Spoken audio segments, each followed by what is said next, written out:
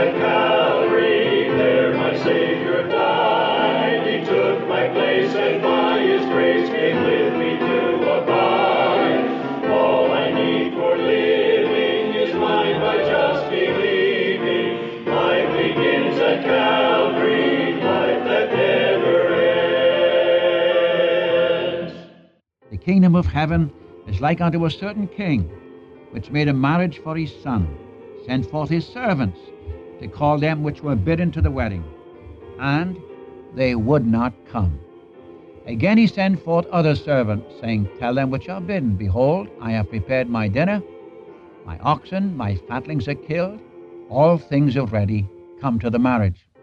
But they made light of it, and went their ways, one to his farm, another to his merchandise. And the remnant took his servants, and entreated them spitefully, and slew them. But when the king heard thereof, he was wroth, and he sent forth his armies, and destroyed those murderers, and burnt up their city. Then he said to his servants, The wedding is ready, but they which were bidden were not worthy. You go therefore into the highways, and as many as you shall find, bid to the marriage. So those servants went out into the highways, and gathered together all as many as they found, both bad and good. And the wedding was furnished with guests. And when the king came in to see the guests, he saw there a man which had not on a wedding garment. And he said to him, Friend, how camest thou in here, not having a wedding garment? And he was speechless. Then said the king to the servants, Bind him hand and foot, and take him away. Cast him into outer darkness. There shall be weeping and gnashing of teeth, for many are called, but few are chosen.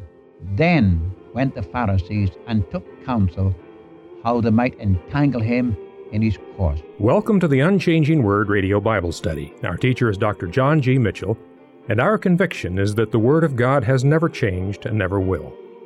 The truth in God's Word was, is, and always will be true. God never changes. Jesus Christ is the same yesterday, today, and forever. The Lord Jesus once again speaks a third parable to the leaders of Israel. Dr. Mitchell calls this parable the marriage of the king's son. He compares this Matthew chapter 22 passage with a similar but different parable in Luke chapter 14. We find this parable fulfilled in history some 40 years later when Jerusalem was destroyed in 70 A.D. What stands out in this parable of our Lord is the one who was found at the wedding without the necessary clothing for a wedding. And here Dr. Mitchell shares that we can stand before God only with the righteousness of Christ as our covering, which is what one needs when God looks at a person. Now, do you have this righteousness? You can, and you do, when you place your faith in Christ Jesus the Lord. Here's Dr. Mitchell with the Unchanging Word Bible broadcast, Matthew chapter 22, verse 1. Thank you. Good day, friends. Again, we come to you with studies in the Gospel through Matthew, and we start today in chapter 22.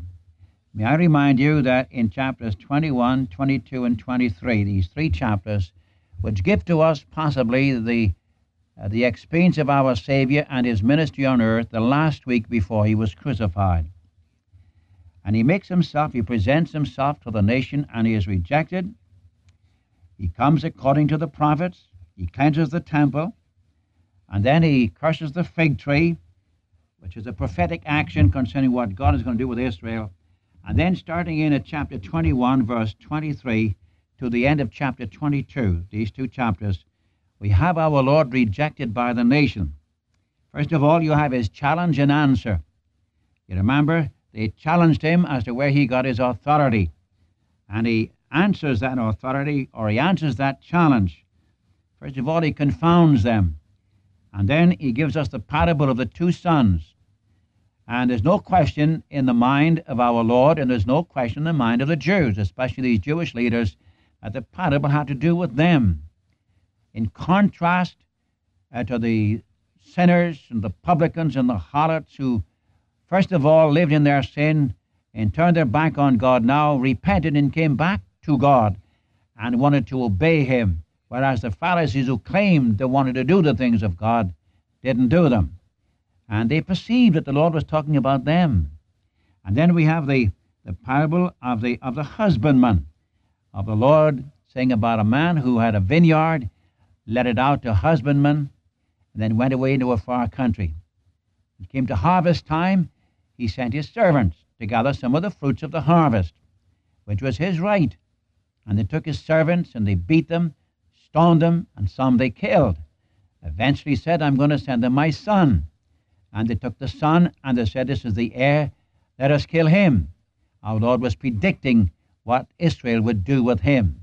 And he ends up by speaking of the fact that the Lord was going to take the kingdom of God is going to be taken from them, from Israel, and given to others. And they would be cast out. They would be ground to powder. The judgment of God upon the nation which rejected him. For here you have the rejection of Jesus Christ by the nation. Now when we come to chapter 21, verse chapter 22, the first 14 verses, we have the marriage, the parable of the marriage of the king's sons. Again, I'm talking about the challenge and the answer of our Savior to these Jewish leaders. They challenge him, and he's answering them. And in his answer, he declares their rejection of him and God's judgment upon them because of that rejection. Chapter 22, the parable, the kingdom of heaven is like unto a certain king, which made a marriage for his son. He sent forth his servants to call them which were bidden to the wedding, and they would not come.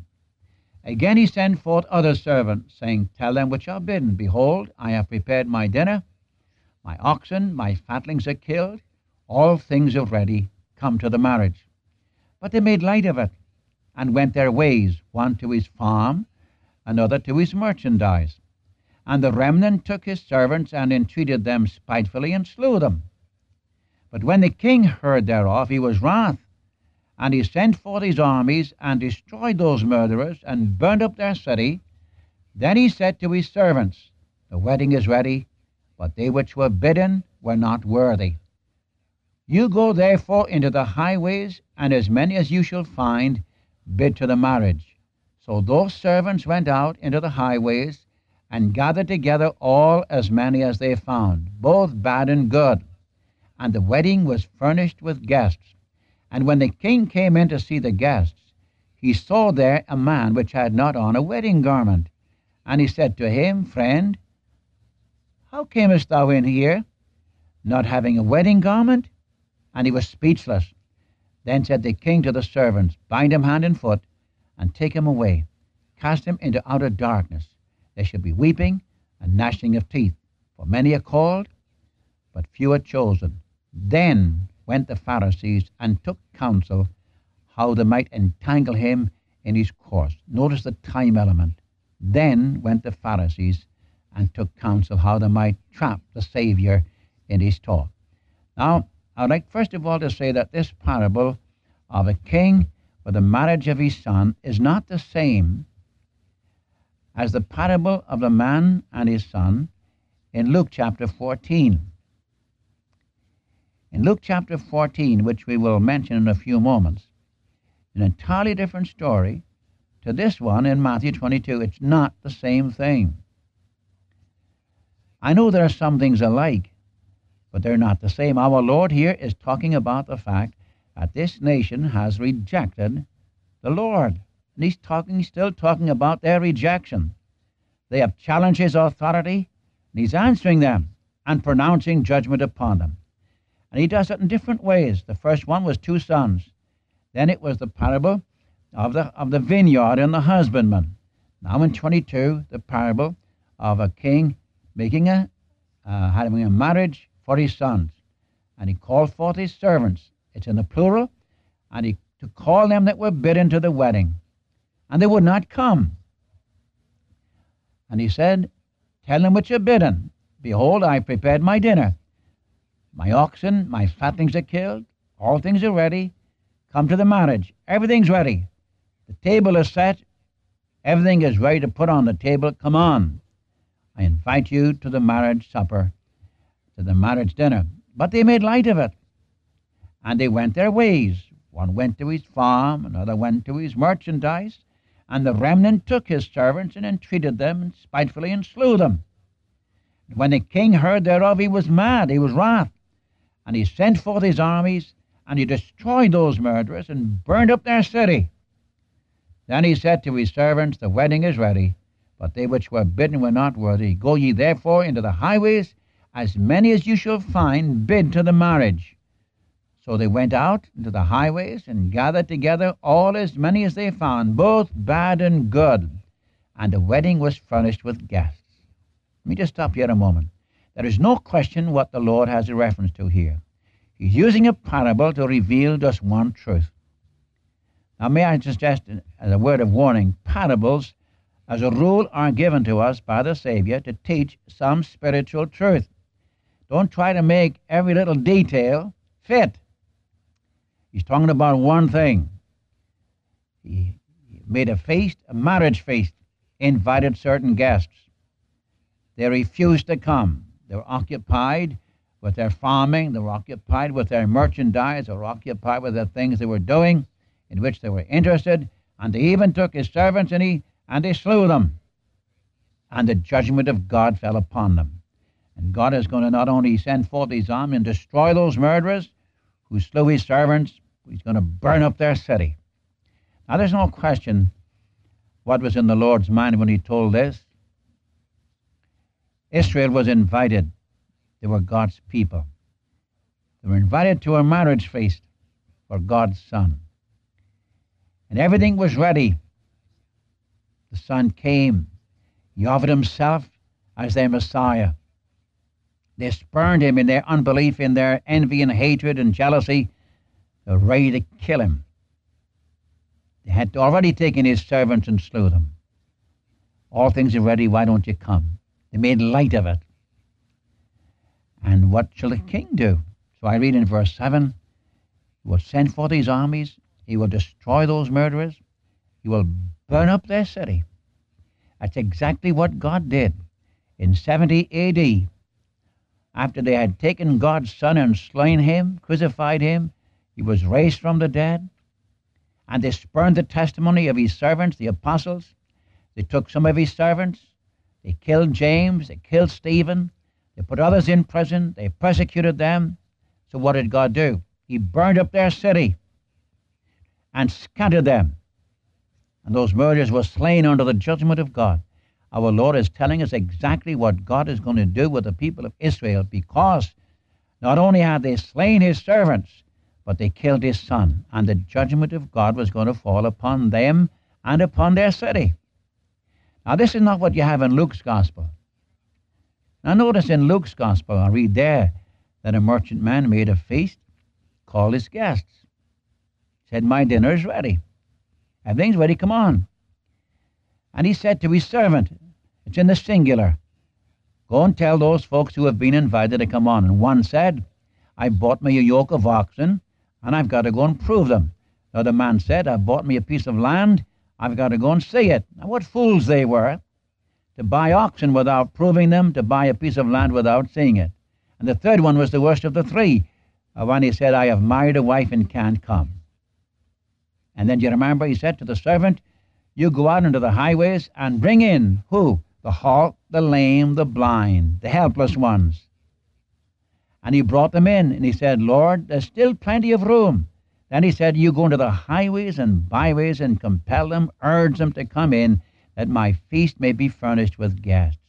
Now in Luke 14, there is given to us not only the rejection of those who were invited, speaking there, I believe, of Israel, but also you have the heart of God in his compassion, inviting who? The halt, the lame, the blind, those in the highways and byways of life, anybody to come in.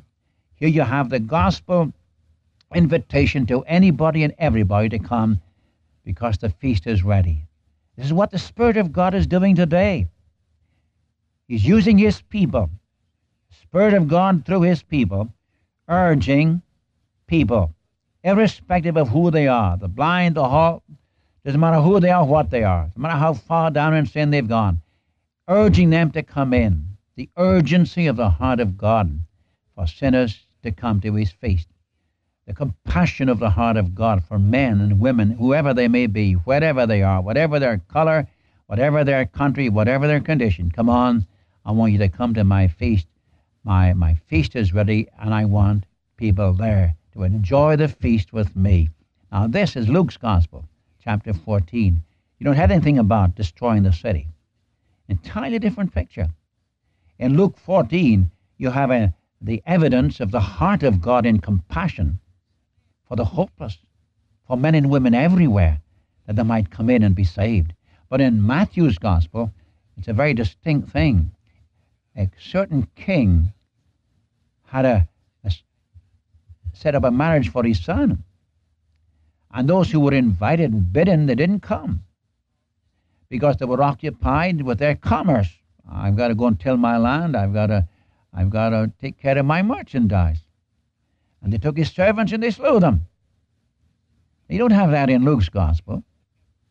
But here they slew them.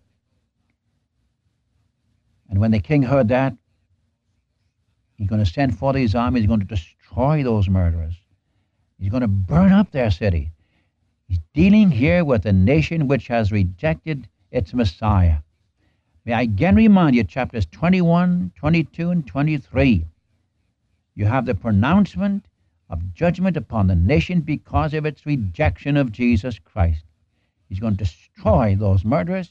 He's going to burn up their city. My friend, that was literally fulfilled.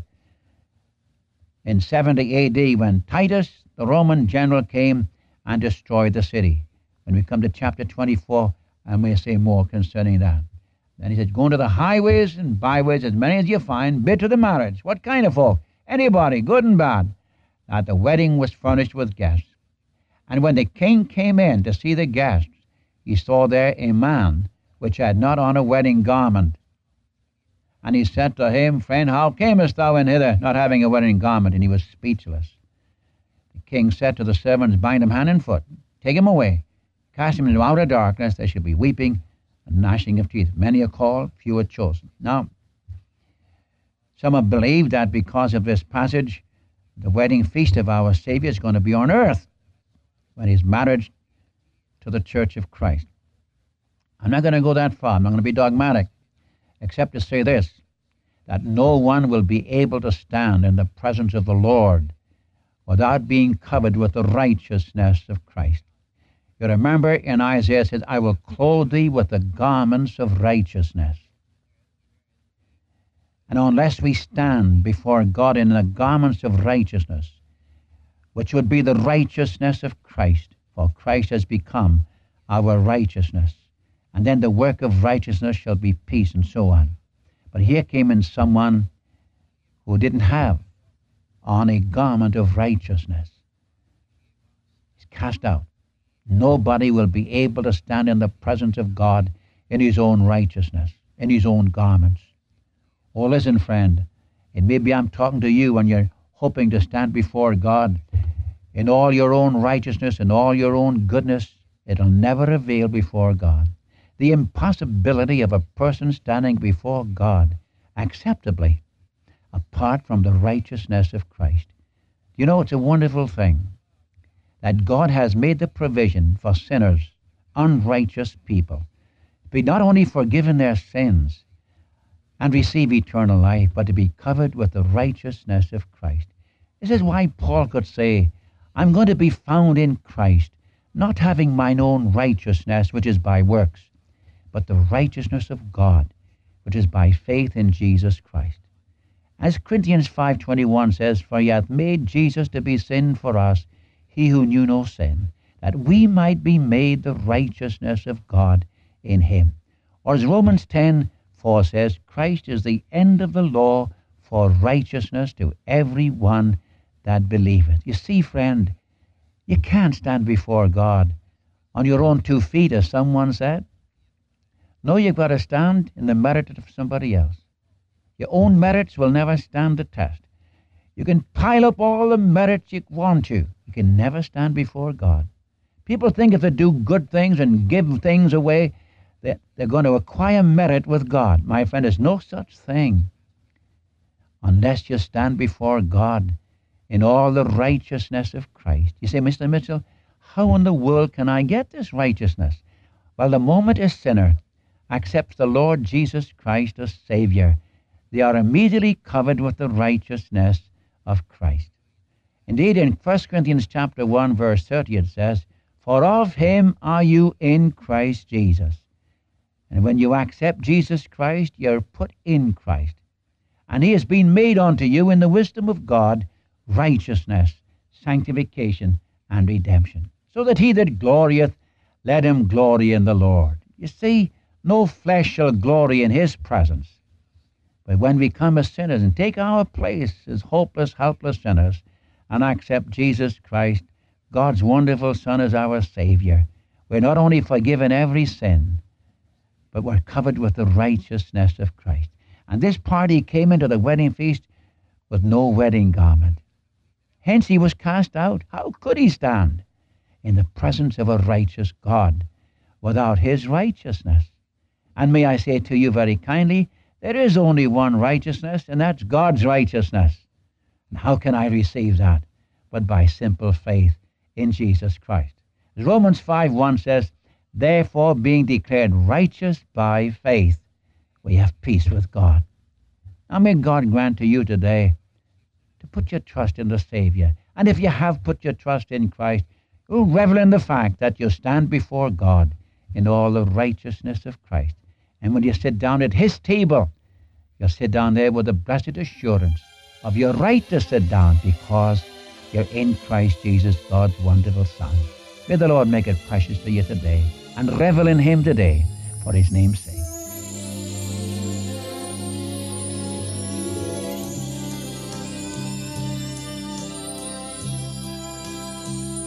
O Lord my God, when I in awesome wonder consider all the worlds thy hands have made, I see the stars, I hear the rolling thunder, thy power throughout the universe displayed.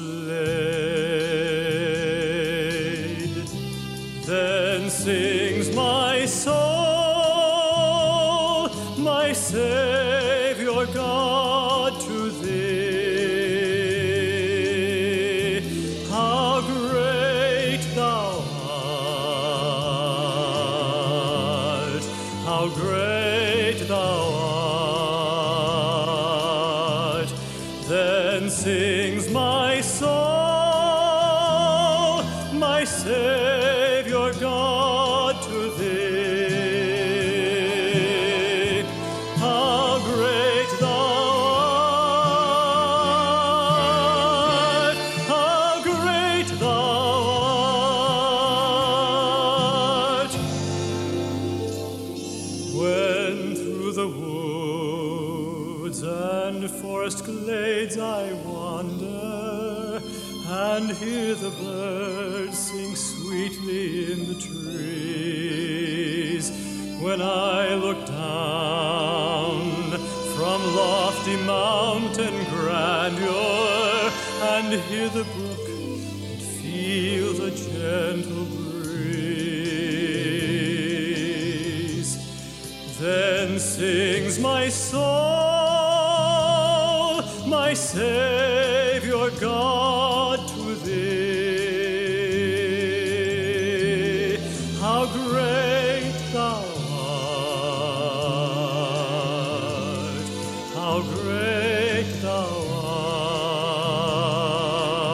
art. Then sings my soul, my Savior God, to thee. How great thou art, how great thou art. When Christ shall come with shout of acclamation and take me home, what joy shall fill my heart. then I shall bow in humble adoration and there proclaim, how great thou art, how great thou